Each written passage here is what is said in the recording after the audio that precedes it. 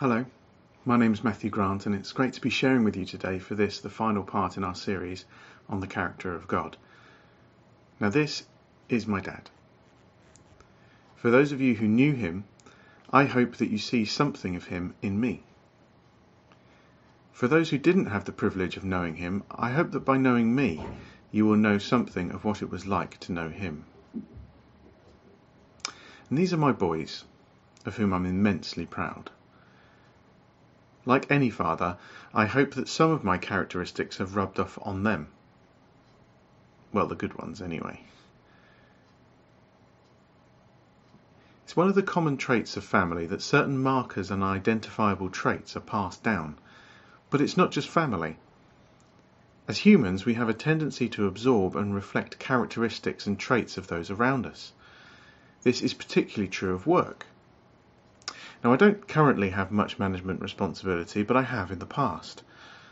And the traits I try to embody in my management style owe a lot to a former boss of mine and a member of this church, Malcolm Murray. The same is true in church life, of course, where I try to embody some of the traits of those who went before me, like another who's sadly no longer with us, Edwin Munger. Well, why do we do this? It's not because we want to imitate others or because we think they were or are perfect, but because we want to be the best version of ourselves that we can be. It's not about creating clones of the perfect individual, all homogeneous and uniform, because, well, that would be boring. But neither should we be focused on, or so focused on being true to ourselves, as they say, that we miss or dismiss the opportunity to learn from others. So in this final part of our series on the character of God, we are looking to wrap things up and pull all the threads together by talking about Jesus. Now, Andy Wright set me up well for this in his online preach from the 10th of July on God is Forgiving. If you haven't seen it, go and check it out on YouTube. It's still there. Now, in that preach, he read from Hebrews 1, verse 3, in the New Living Translation, which rather helpfully says, "The Son radiates God's own glory and expresses the very character of God." Now, I also like the way that Tom Wright interprets this in his New Testament for Everyone translation. He says, "He is the shining reflection of God's own glory, the precise expression of his very own being." Imagine that, being so like someone else in your character that you can be described as being the precise expression of his very own being. But here we're not just dealing with some guy who is trying to embody the best traits of some other guy. Here we're talking about God the Father and God the Son. Distinct and yet one. Don't worry, I'm not going to try to explain the Trinity. I don't have time, and I'm not sure I could do it very well anyway. But it's an important distinction to make at this point. And the reason that it's important is because I want to shift our focus now to John 14, and specifically verse 9. But for context, let's start at verse 1. Again, this is from the New Testament for Everyone, but feel free to read it in whatever translation you have or that you prefer to use. It says, "Don't let your hearts be troubled," Jesus continued. "Trust God and trust me too. There's plenty of room to live in my Father's house. If that wasn't the case, I'd have told you, wouldn't I? I'm going to get a place ready for you. And if I do go and get a place ready for you, I will come back and take you to be with me, so that you can be there where I am.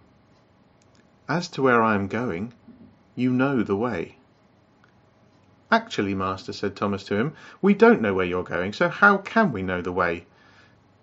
"I am the way," replied Jesus, "and the truth and the life. Nobody comes to the Father except through me. If you had known me, you would have known my Father. From now on, You do know him. You have seen him. Just show us the Father then, Master, said Philip to Jesus, and that'll be good enough for us. Have I been with you for such a long time, Philip, replied Jesus, and still you don't know me? Anyone who has seen me has seen the Father. How can you say, show us the Father? Now Jesus here is speaking to his disciples, of course, and giving final instructions and preparing them for his crucifixion. Not that they understood that. And it centres around two important questions. Where is Jesus going? And how are they, and subsequently we, able to get there too? Now Jesus assures the disciples that he is going to his Father's house, where a place will be made ready for them. The dwelling place of the Father, of course, is what we refer to as heaven. Now, for many Christians and outside observers, this place exists in some alternate location far away from this earth that we inhabit. For me, it makes much more sense to see heaven as physically located in the same space that we inhabit, but in a spiritual sense operating on an alternate plane of existence that's obscured from our consciousness most of the time, and we see and experience in varying degrees as we travel through this life and as God breaks through the curtain. I don't have time to go into that in detail, and it is just my view, but maybe another time, and I'd be very happy to discuss it with anyone who wants to. For now, it'll have to remain a side note because the second question is much more important in the context of what we're discussing today. How are they to join Jesus there? Now, the answer to this question requires some interpretation as well, but maybe less controversially. Jesus says, I am the way.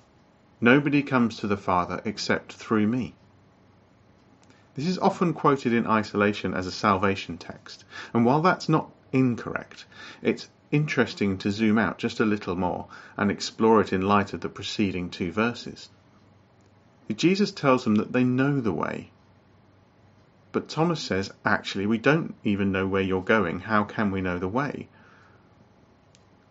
So the verse we have picked up on here is a direct response to the question. Jesus says, you know the way, I am the way, and then clarifies that he's the way to the Father. Now, it's a strange concept thinking of someone as being the way to a destination. In our world, if somebody asks you the way to Basingstoke, you would say perhaps along the M3 or down the A339 or something like that. You wouldn't say, Jeff.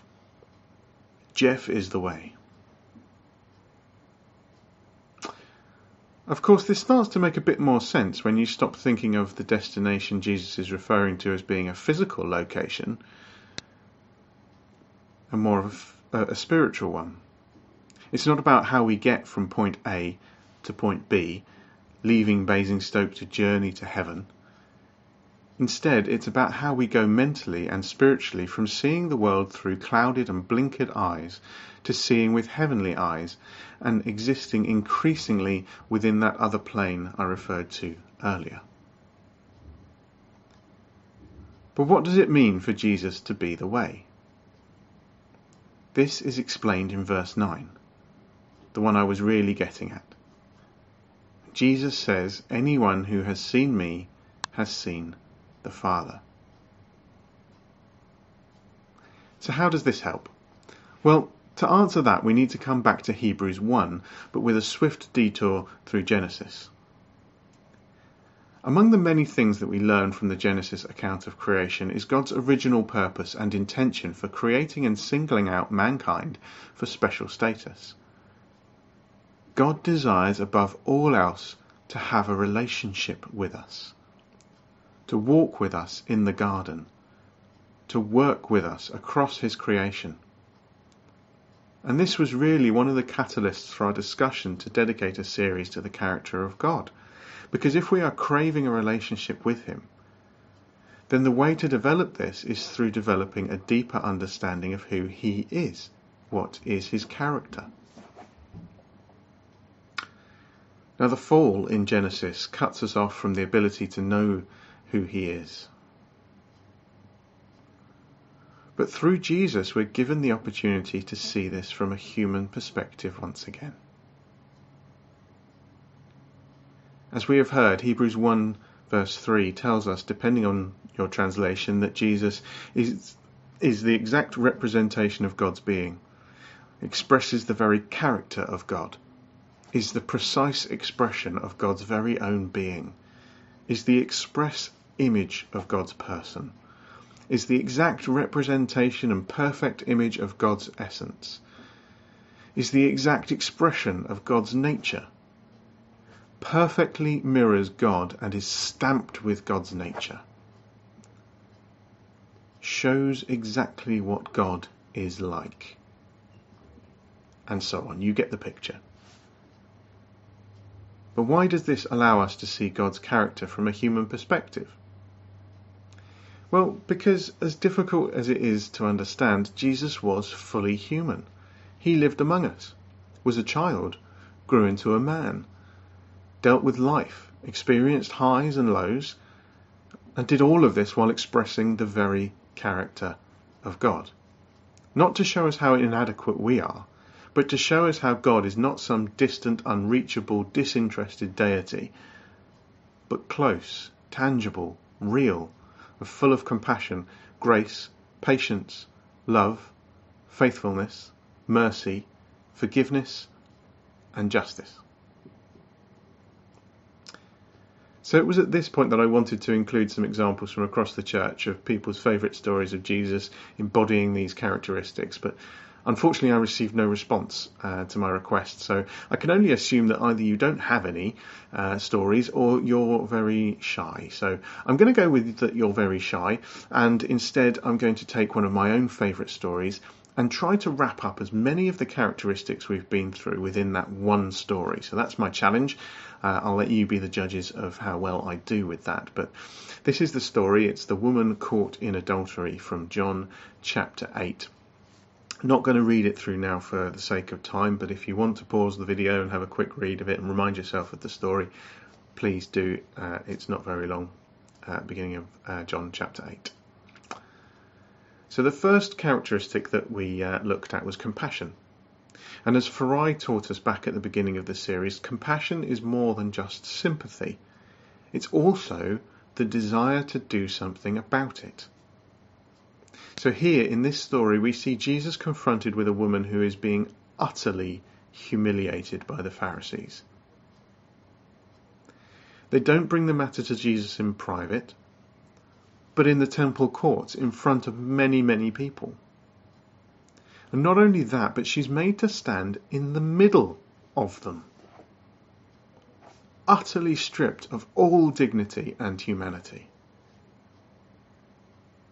Now, the compassion in the way that Jesus deals with this situation is shown in how Jesus is not only just sympathetic to her situation, but in his actions, which result in the crowd leaving, one by one, until it was just her and Jesus.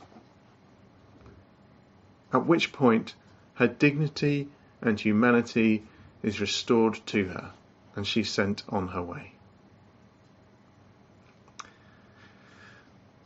The next character trait we looked at was grace, and Ray reminded us of how God's graciousness is about inclusivity that knows no bounds, regardless of what you've done or where you've come from. In our story here, we're dealing with a woman who almost certainly doesn't deserve the treatment that she's getting, but nonetheless is no angel, and has made, shall we say, some poor choices. Now, Jesus does not treat her as a pariah, though. In fact, he takes great pains to level the playing field, and he does this by challenging her accusers to acknowledge their own sin before deciding to throw the first stone. Unsurprisingly, no one can live up to the standard. Everyone is in the same boat.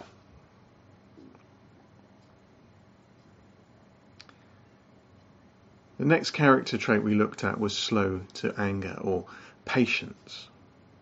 And Dan did an excellent job of balancing a God who does get angry when it is justified,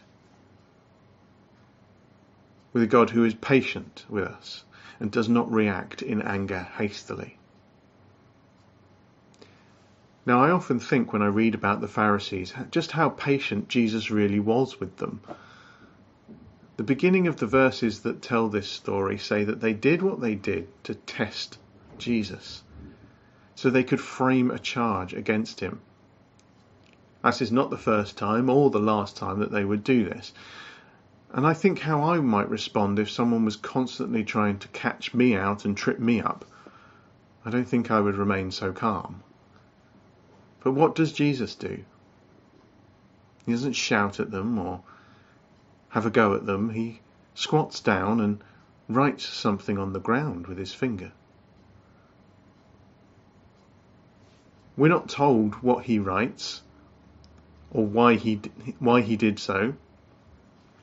We can only assume that if we're not told, it probably wasn't of much significance. To us, anyway. But perhaps I can suggest this was an example of him being slow to anger, of giving the Pharisees a chance to change their trajectory, to realise their folly, before stepping in to absolutely own them into the middle of next week. The next character trait that we looked at was love. Mark Nash visited with us to unpack how God's love is not the love that has been identified and defined by popular culture in our society. And when I think about this story and imagine it unfolding in my head, I see the moment when all of the crowd has left and the woman stands alone and Jesus stands and looks at her. And it's that look that in my mind is so full of love for this woman. Not the romantic love that we often think of, or the transient love that's paraded on television, but the deep, abounding, steadfast love of one who cares so deeply for the person before him that he would go to the cross just for her. The next character trait that we looked at was mercy. And Robin explained how grace was when God gives us what we don't deserve. And mercy was when God doesn't give us what we do deserve. And his quote from James 2 was that mercy triumphs over judgment. I like that. Because that is, at its heart, is what this story of Jesus is all about. Instead of the judgment that was being offered to this woman by the Pharisees, what Jesus offers is mercy. Not a let-off, not appeasement, but mercy. Not allowing her to suffer the fate that judgment said she deserved. The next trait is faithfulness. And we had Ben and Miriam, who taught us about God's faithfulness to his word, to his character, and to his covenant. Now, this was a bit of an interesting one, bit of a head-scratcher in the light of this story that we're looking at, because it's the very thing that the Pharisees are seeking to use against Jesus. They quote the law of Moses, given by God, to trap Jesus into contradicting it and giving them an excuse to charge him. So is Jesus going against the covenant law that given to Moses and therefore bringing into question the faithfulness of God to that covenant? No, of course he isn't. Jesus doesn't counter the judgment of the people. He doesn't throw out the prescribed punishment. And he doesn't dismiss the woman's actions as insignificant. Instead, he questions the right of those administering such punishment. And then to the woman he says, repent, change your life, don't sin again.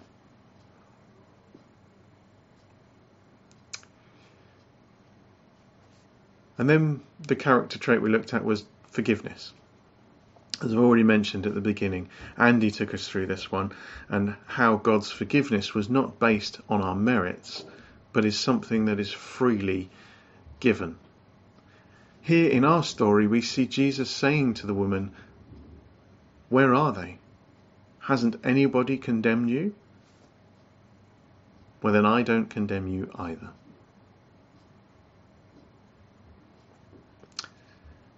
And then justice. Finally, last week, Caroline Wadsworth spoke eloquently about justice and accountability in God's character.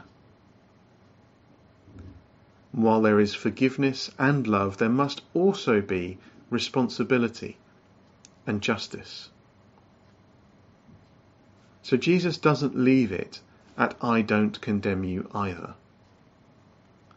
The woman, as I said before, has made some poor choices, and there must be consequences to that.